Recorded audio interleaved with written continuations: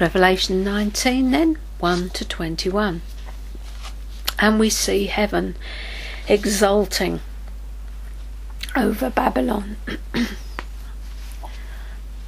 After these things I heard a loud voice of a great multitude in heaven, saying, Hallelujah! Salvation and glory and honour and power belong to the Lord our God.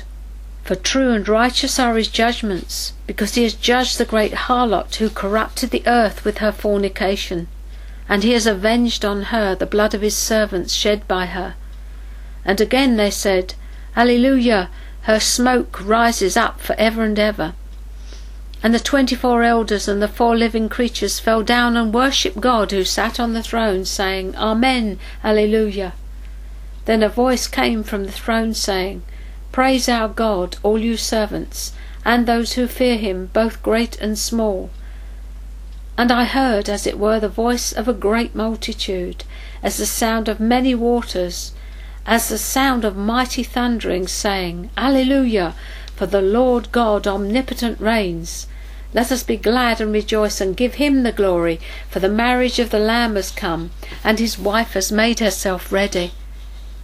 And to her it was granted to be arrayed in fine linen, clean and bright, for the fine linen is the righteous acts of the saints. Then he said to me, Write, Blessed are those who are called to the marriage supper of the Lamb. And he said to me, These are the true sayings of God. And I fell at his feet to worship him. But he said to me, See that you do not do that. I am your fellow servant and of your brethren who have the testimony of Jesus. Worship God, for the testimony of Jesus is the spirit of prophecy. We now turn our attention to the marriage of the Lamb and his wife, who, it is seen, has made herself ready. We've already seen that the church is the bride of Christ and Israel was his wife, both signifying the closeness of the relationship with no sexual connotations. It is about knowing and being known. This is when our engagement comes to an end and our marriage takes place. We don't have time to go into it here, but if you listen to the teaching on the Jewish wedding ceremony and the rapture of the church, it will set everything in context. After the ceremony comes the feast. Blessed are those who are bidden and invited to this feast. It tells us in verse 9, and it indicates that the supper will be held in a different place to the marriage ceremony. The Old Testament saints are not resurrected until after the tribulation. John the Baptist, who was an Old Testament saint, called himself a friend of the bridegroom, and did not consider himself to be a member of the bride, the church. John 3:27-29 says this, He who has the bride is the bridegroom, but the friend of the bridegroom, who stands and hears him, rejoices greatly because of the bridegroom's voice. Therefore this joy of mine is fulfilled. He must increase, but I must decrease. So many who are called to attend the marriage feast on the earth are the Old Testament saints and the tribulation saints who will be resurrected after the second advent of Jesus Christ. Whilst the marriage ceremony will take place in heaven, the feast will take place on earth. In fact, it seems that it is the feast that begins the millennium and the glorious reign and rule of Jesus on the earth for 1,000 years. Hence the parables Jesus told about the wedding feast in Matthew 22, 1-14. The parable of the wedding feast. And Jesus answered and spoke to them again by parables and said, The kingdom of heaven is like a certain king who arranged a marriage for his son, and sent out his servants to call those who were invited to the wedding, and they were not willing to come. Again he sent out other servants, saying, Tell those who are invited, See, I have prepared my dinner, my oxen and fatted cattle are killed, all things are ready, come to the wedding. But they made light of it, and went their ways, one to his own farm, another to his business. And the rest seized his servants, treated them spitefully, and killed them. But when the king heard it, he was furious, and he sent out his armies, destroyed those murderers, and burned up their city. Then he said to his servants, "The wedding is ready, but those who are invited are not worthy. Therefore go into the highways, and as many as you find, invite to the wedding." So those servants went out into the highways and gathered together all who were found, both bad and good, and the wedding hall was filled with guests. For when the king came in to see the guests, he saw a man there who did not have on a wedding garment. So he said to him, "Friend, how did you come in here without a wedding garment?" And he was speechless. Then the king said to the servants, "Bind him hand and foot, take him away, and cast him into outer darkness. There will be weeping and gnashing of teeth, for many are called, but few are chosen." And in Matthew 25, very familiar passage, 1 to 13, the parable of the wise and the foolish virgins. "Then the kingdom of heaven shall be likened to 10 virgins, who took their lamps and went out to meet the bridegroom. Now 5 of them were wise and 5 were foolish. Those who were foolish took their lamps and took no oil with them, but the wise took oil in their vessels with their lamps. But while the bridegroom was delayed, they all slumbered and slept. And at midnight the cry was heard, 'Behold, the bridegroom is coming, go out to meet him.' Then all those virgins arose and trimmed their lamps. But the foolish said to the wise, 'Give us some of your oil, for our lamps are going out.' But the wise answered, saying, 'No, lest there should not be enough for us and you, but go rather to those who sell and buy for yourselves.' And while they went to buy, the bridegroom came, and those who were ready went in with him to the wedding, and the door was shut. Afterwards the other virgins came also, saying, 'Lord, Lord, open to us.' But he answered and said, 'Assuredly I say to you, I do not know you. Watch therefore, for you know neither the day nor the hour in which the Son of Man is coming."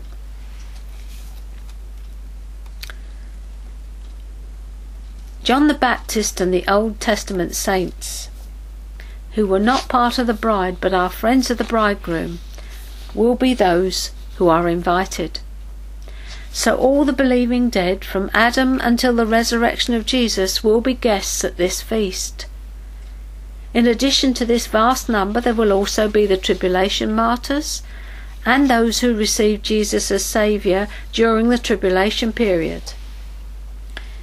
But before we enjoy this, Jesus has a battle to fight.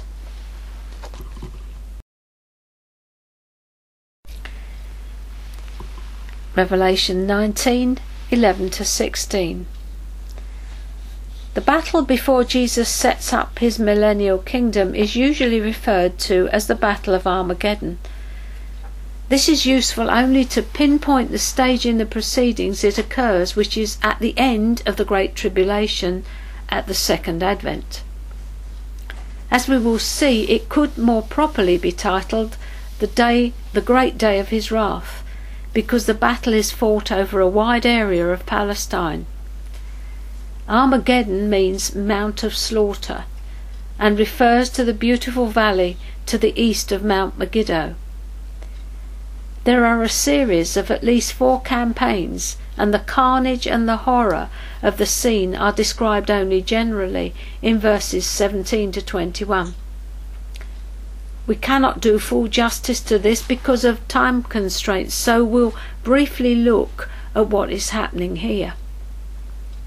Revelation 19 verse 11, Christ on a white horse. Now I saw heaven opened, and behold, a white horse. And he who sat on him was called Faithful and True, and in righteousness he judges and makes war.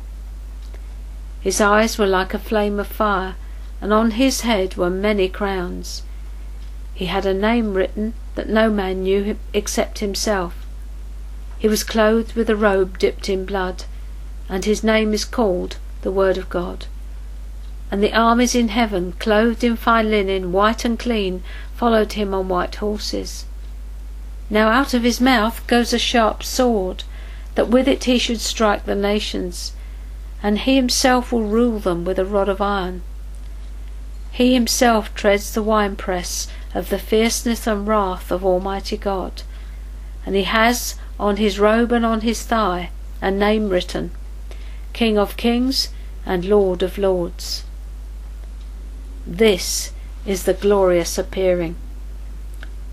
His coming in glory will be in marked contrast to his first coming, when he fulfilled the prophecies of a suffering servant. This time he returns as conquering king. And the most awesome of events, he treads the winepress of the fierceness and wrath of Almighty God. We cannot close this study without looking at the major passage in the Old Testament that talks about this time, and that is Isaiah 63, 1-6.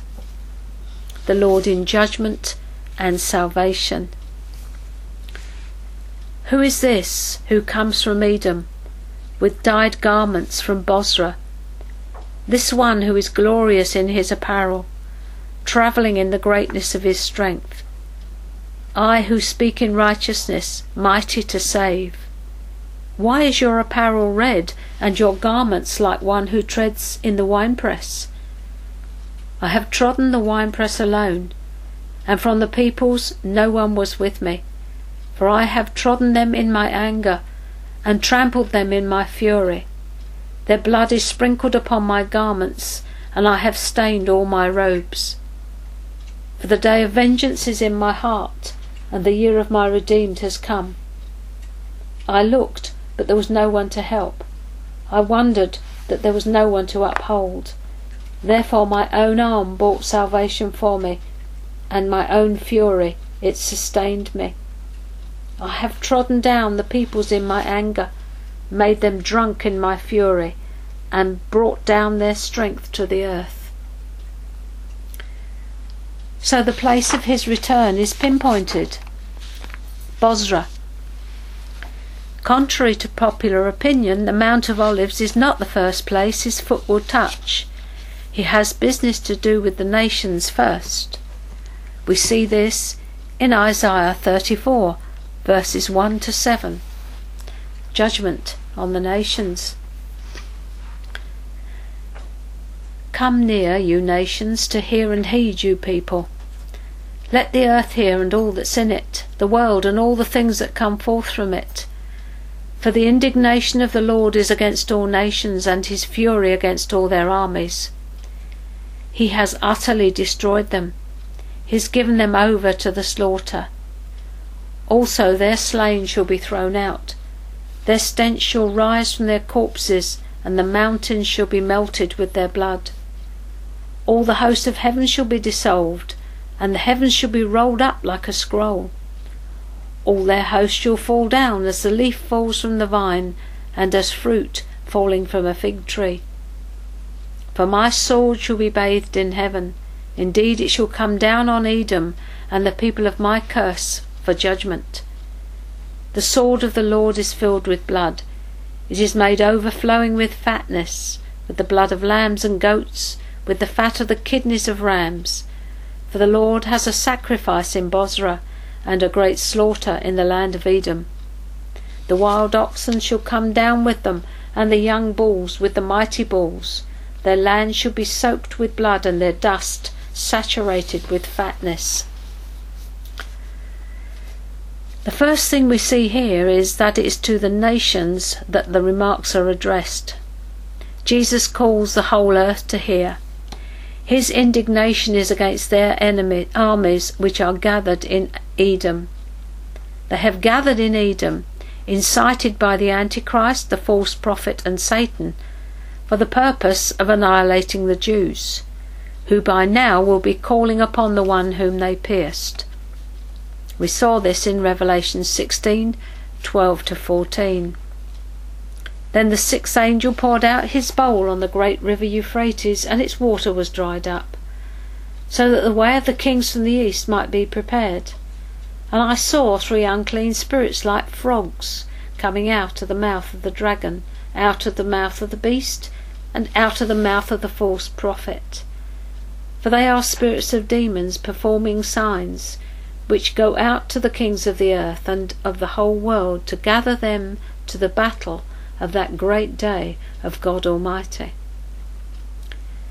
The armies of the world will move southward from Jerusalem to Bozrah with the set purpose of annihilating the Jews, to be met by Jesus, who forthwith destroys them. The beast and his armies defeated. Then I saw an angel standing in the sun, and he cried with a loud voice, saying to all the birds that fly in the midst of heaven, Come and gather together for the supper of the great God, that you may eat the flesh of kings, the flesh of captains, the flesh of mighty men, the flesh of horses and those who sit on them, and the flesh of all people, free and slave, both great, small and great. And I saw the beast, the kings of the earth and their armies, gathered together to make war against him who sat on the horse and against his army. Then the beast was captured, and with him the false prophet, who worked signs in his presence, by which he deceived those who received the mark of the beast and those who worshipped his image. These 2 were cast alive into the lake of fire, burning with brimstone. And the rest were killed with the sword which proceeded from the mouth of him who sat on the horse, and all the birds were filled with their flesh. Now we understand how his garments so white came to be stained with blood. He fought against the nations alone to save his redeemed people, Israel. He fought it alone, there was none to help. Isaiah 63 verse 5. And though the battle begins at Edom in Bozrah, it apparently continues back to the eastern walls of Jerusalem, which overlook a section of the Kidron Valley, also known as the Valley of Jehoshaphat. The Battle of Armageddon, therefore, would more properly be called a campaign, because there's more than one conflict, with the false prophet and the beast thrown straight into the lake of fire, and everything else is destroyed with the sword of his mouth. When he's consumed all before him through earthquake and lightnings and the sword that proceeds out of his mouth, not only will the Holy Land be destroyed, but the entire country will be bathed in the blood of the unregenerate, God-hating, Christ-opposing mankind. Who can conceive of a time when the blood of slain men will flow as high as the horses' bridles by the space of 1,600 furlongs? That is almost the entire land mass of Palestine. No one escapes the warrior king in this last great battle. Those who resist him during the tribulation will be slain by him at his glorious appearing. It is at this point that Jesus will make his ascent up the Mount of Olives. Revelation 20, 1-15. And the first thing we see is the binding of Satan. This restricts him from doing what he does best, deceiving. He will remain bound for the 1,000 years of Christ's reign on the renewed earth, and at the end of that time will be released for a short period to prove the people again, after which he will be cast into the lake of fire. Verse 1, Revelation 20. Then I saw an angel coming down from heaven, having the key to the bottomless pit, and a great chain in his hand. He laid hold of the dragon, that serpent of old, who is the devil and Satan, and bound him for 1,000 years. And he cast him into the bottomless pit, and shut him up, and set a seal on him, so that he should deceive the nations no more, till the 1,000 years were finished. But after these things he must be released for a little while. Verse 4. And I saw thrones, and they sat on them, and judgment was committed to them. Then I saw the souls of those who had been beheaded for their witness to Jesus and for the word of God, who had not worshipped the beast or his image, and had not received his mark on their foreheads or on their hands, and they lived and reigned with Christ for 1,000 years. But the rest of the dead did not live again until the 1,000 years were finished. This is the first resurrection. Blessed and holy is he who has a part in the first resurrection. Over such the second death has no power, but they shall be priests of God and of Christ, and shall reign with him for 1,000 years. Here we may more clearly understand our training and proving ground is here on the earth, preparing us for the reigning and ruling we shall be doing in the millennium. Not only are there rewards in store for us, but there's a glorious future. And it's important to understand that to the extent that we overcome in this life, we shall reign not only in this life, but in the future. God is purposeful with us, he's intentional with us, and this should really give an edge to our Christian walk, give us something to aim at, cause us to ask the Lord, what is your purpose for my life, rather than drift along waiting for the rapture or going to heaven when we die. Remember the parable of the talents. Whatever you have been given, determine to give the Lord a 10-fold return on it, and you will see your return in heaven. Verse 7. Now when the 1,000 years have expired, Satan will be released from his prison, and will go out to deceive the nations which are in the four corners of the earth, Gog and Magog, to gather them together to battle, whose number is as the sand of the sea. They went up on the breadth of the earth and surrounded the camp of the saints and the beloved city. And fire came down from God out of heaven and devoured them. The devil who deceived them was cast into the lake of fire and brimstone, where the beast and the false prophet are, and they will be tormented day and night forever and ever. This is the most amazing thing. 1,000 years people have lived with Satan bound and chained and unable to influence them at all. They've been able to go and see Jesus in Jerusalem. They've lived in peace and plenty. But when that old deceiver is let out again, he gathers a people so vast it is described as the sand of the sea. Being deceived by his lies, they attempt an insurgence against Jesus in the holy city. Their end is swift. Fire comes down from God and devours them. Their next appointment will be in front of the great white throne. Verse 11. Then I saw a great white throne, and him who sat on it, from whose face the earth and heaven fled away, and there was found no place for them. And I saw the dead, small and great, standing before God, and books were opened. And another book was opened, which is the book of life. And the dead were judged according to their works, by the things which were written in the books. The sea gave up the dead who were in it, and death and Hades delivered up the dead who were in them. And they were judged, each one according to his works.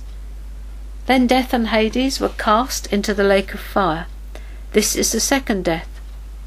And anyone not found written in the book of life was cast into the lake of fire. And I saw a great white throne, and him that sat on it, from whose face the earth and heaven fled away, and there was found no place for them.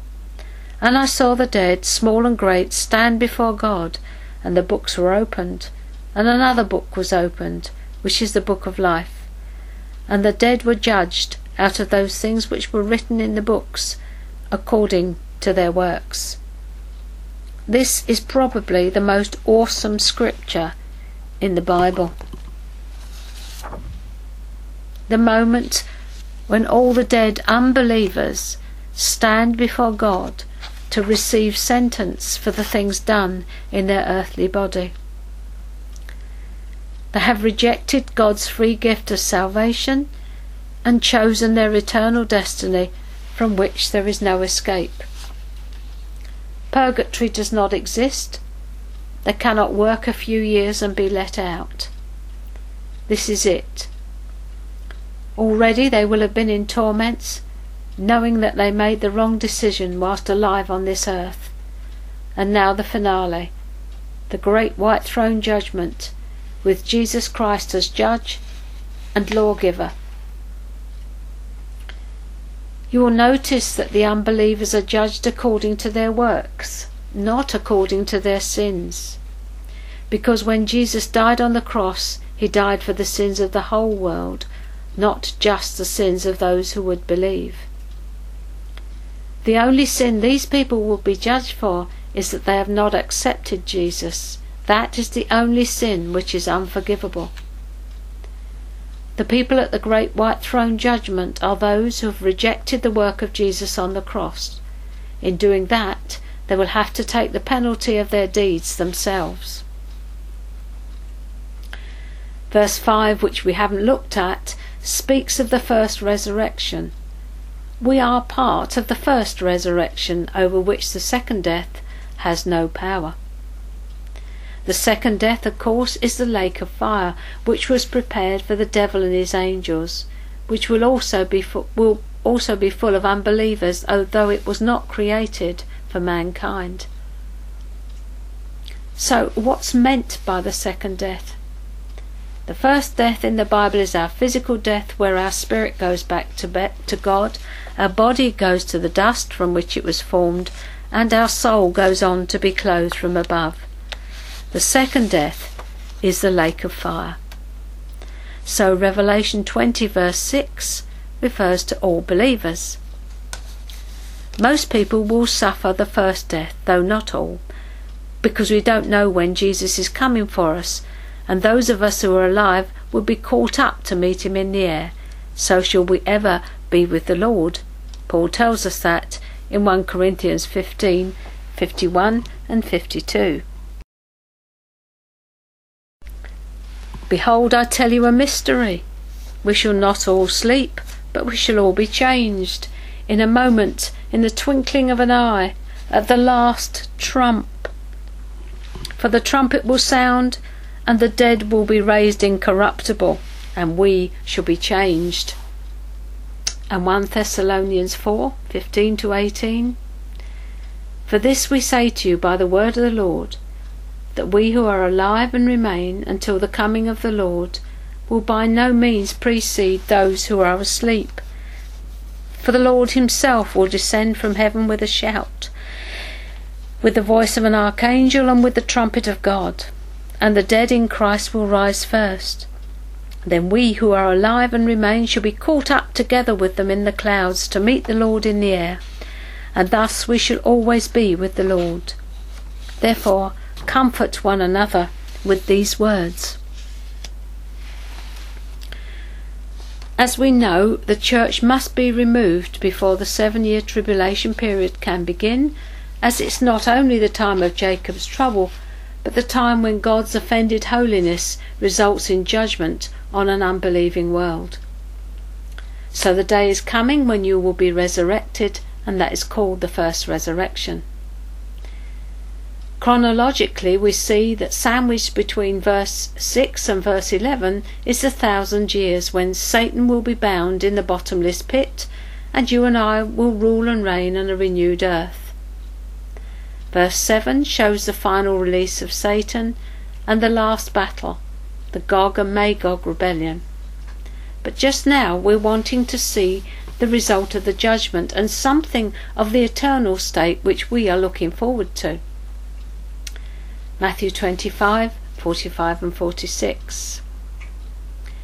Then he will answer them, saying, Assuredly I say to you, inasmuch as you did not do it to one of the least of these, you did not do it to me. And these will go away into everlasting punishment, but the righteous into eternal life. Verse 46 again shows us everlasting punishment for the unbeliever. So, the great white throne. Have you ever wondered why it's white?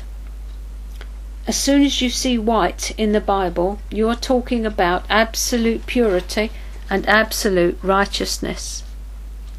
Revelation 20:7-15. Like numbers and metals, colours have a great significance in the Bible. Notice that this judgment is forever.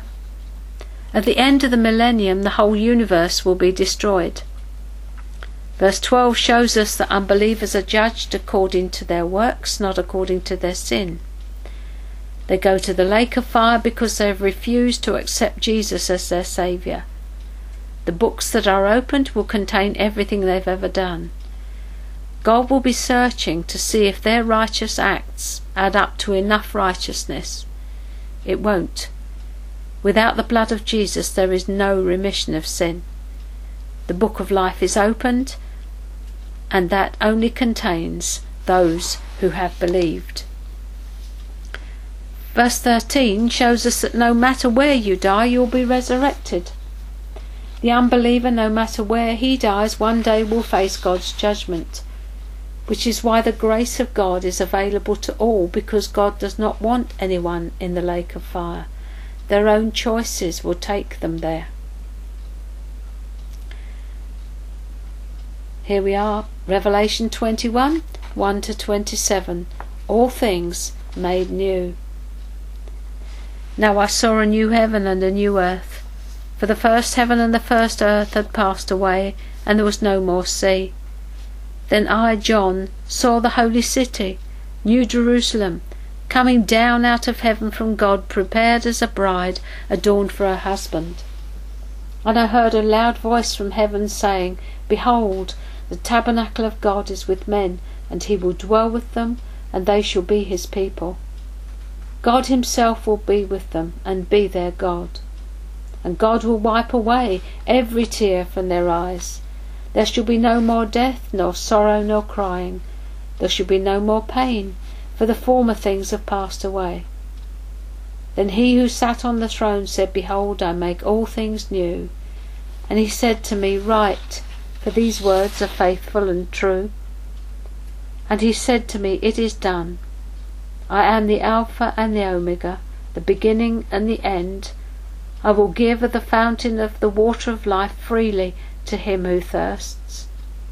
He who overcomes shall inherit all things, and I will be his God, and he will be my son. But the cowardly, unbelieving, abominable, murderers, sexually immoral, sorcerers, idolaters, and all liars shall have their part in the lake which burns with fire and brimstone, which is the second death. Then one of the 7 angels who had the 7 bowls filled with the 7 last plagues came to me and talked with me, saying, Come, I will show you the bride, the Lamb's wife. And he carried me away in the spirit to a great and high mountain, and showed me the great city, the holy Jerusalem, descending out of heaven from God, having the glory of God. Her light was like a most precious stone, like a jasper stone, clear as crystal. Also she had a great and high wall with 12 gates, and 12 angels at the gates, and names written on them, which are the names of the 12 tribes of the children of Israel. 3 gates on the east, 3 gates on the north, 3 gates on the south, and 3 gates on the west. Now the wall of the city had 12 foundations, and on them were the names of the 12 apostles of the Lamb.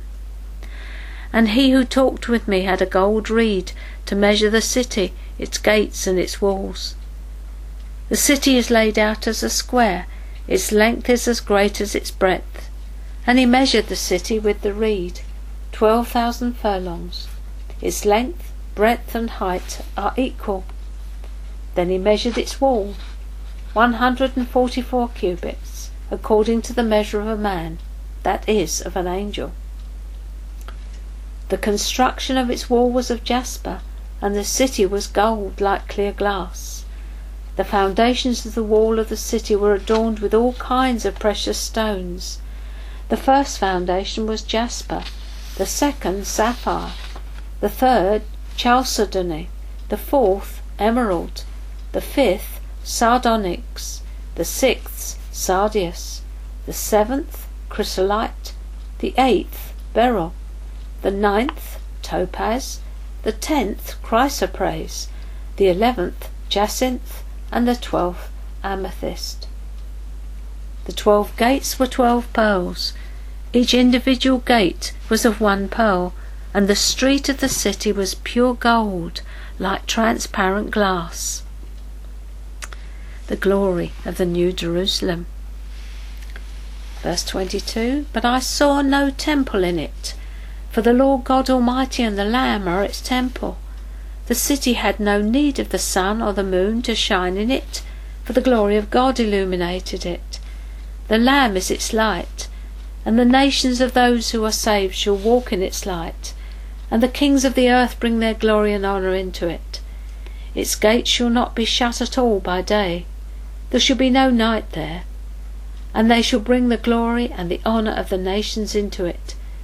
But there shall by no means enter in it anything that defiles, or causes an abomination, or a lie, but only those who are written in the Lamb's book of life. Revelation 22, 1-21. The river of life. And he showed me a pure river of water of life, clear as crystal, proceeding from the throne of God and of the Lamb.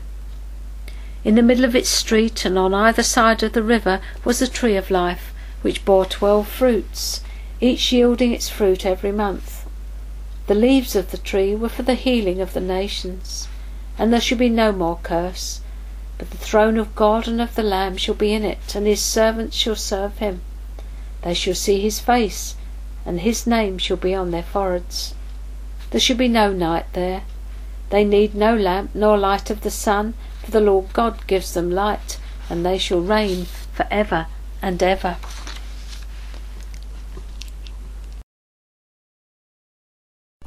The time is near.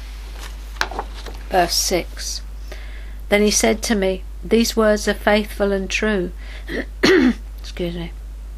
And the Lord God of the holy prophets sent his angel to show his servants the things which must shortly take place. Behold, I am coming quickly. Blessed is he who keeps the words of the prophecy of this book.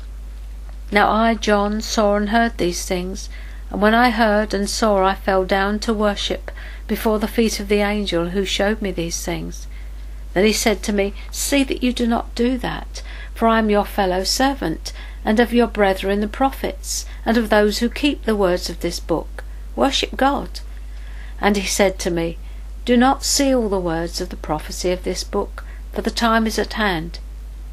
He who is unjust, let him be unjust still.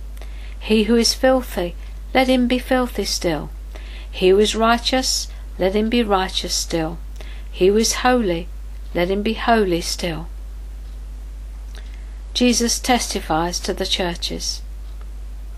And behold, I am coming quickly, and my reward is with me, to give to every one according to his work. I am the Alpha and the Omega, the beginning and the end, the first and the last. Blessed are those who do his commandments, that they may have the right to the tree of life, and may enter through the gates into the city. But outside are dogs and sorcerers, and sexually immoral, and murderers and idolaters, and whoever loves and practices a lie. I, Jesus, have sent my angel to testify to you these things in the churches. I am the root and the offspring of David, the bright and morning star. And the Spirit and the bride say, Come. And let him who hears say, Come. And let him who thirsts come. Whoever desires, let him take the water of life freely. A warning. For I testify to everyone who hears the words of the prophecy of this book. If anyone adds to these things, God will add to him the plagues that are written in this book.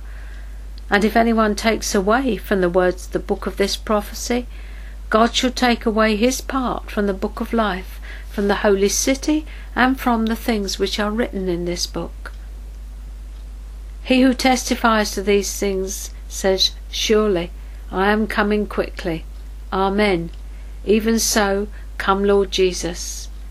The grace of our Lord Jesus Christ be with you all. Amen. The crowning jewel in heaven will be the holy city, the New Jerusalem. So we come to the second of two cities. We've travelled with John on a prophetic time machine, and as we look back at the people we've met and the places we've seen, we could call our trip an incredible journey. Thus says Dr. David Jeremiah in his book Escape the Coming Night, when he begins to speak about the New Jerusalem, which comes down out of heaven as a bride adorned for her husband. Revelation 21:2. In this state of eternal bliss which follows the millennium, there will be nothing to mar our perfect relationship with Jesus and with each other. The thoughts and deeds that dominate us now will be gone. No jealousy, anger, cheating, murder, fornication, and that's only the church, dirt, slums or pollution. There will be no death or pain or mourning. Maranatha. Amen.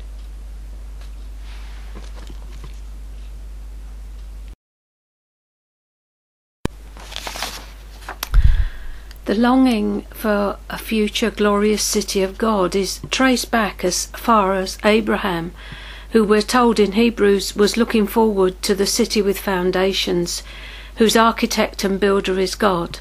Hebrews 11:10. Did you know that there is a crown for those who love his appearing? 2 Timothy 4:8 says, "Finally, there is laid up for me the crown of righteousness, which the Lord, the righteous judge, will give to me on that day.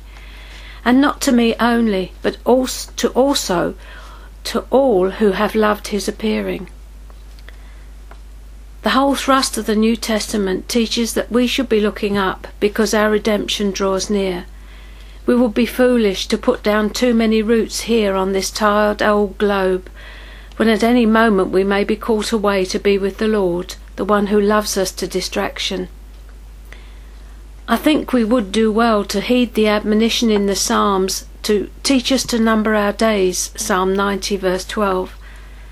And in the New Testament, Paul exhorts us to redeem the time, for the days are evil, Ephesians 5:16. We cannot be too serious about the call that God has placed on our lives. The things with which we deal have eternal consequences. We can indeed have all this and heaven too. Lest you think I'm saying do nothing, just get super spiritual, prophecy is not given to us to understand and then become dropouts. Believing Jesus is coming soon and goals are not important, that is not the issue. That's not true at all. We are told to work even more fervently if we believe he is coming soon. Don't let us be like the servant who said, "My master delays his coming." Luke 12:45. "Behold, I am coming soon, my reward is with me, and I will give to every one according to what he has done." Revelation 22:12. At the judgment seat of Jesus, the Bema seat, where we get our rewards for services rendered, we're going to give an account of what we've done in the Lord whilst living on the earth. Our work is to be a labour of love for him, prompted by the Holy Spirit, and as such we will reap benefits eternally. First, in terms of the authority we will obtain to reign and rule with him during the millennium, and secondly, in the New Jerusalem. The days, the weeks, the years pass so quickly. Now is the time to work, for there will come a time when it is too late. We are told to watch expectantly for his return. He said, "Behold, I am coming soon," in Revelation 22, at least 3 times. He must mean it. As the Shining Ones told Pilgrim, in that place you must wear crowns of gold, and enjoy the perpetual sight and visions of the Holy One, for there you shall see him as he is. There also you shall serve him continually with praise and shouting and thanksgiving, whom you desired to serve in the world, though with much difficulty because of the infirmity of your flesh. There your eyes shall be delighted with seeing, and your ears with hearing, the pleasant voice of the Mighty One. God bless you. Thanks for staying the course. May God bless his word to our ears, and may we indeed hear what the Spirit is saying to the churches. Amen.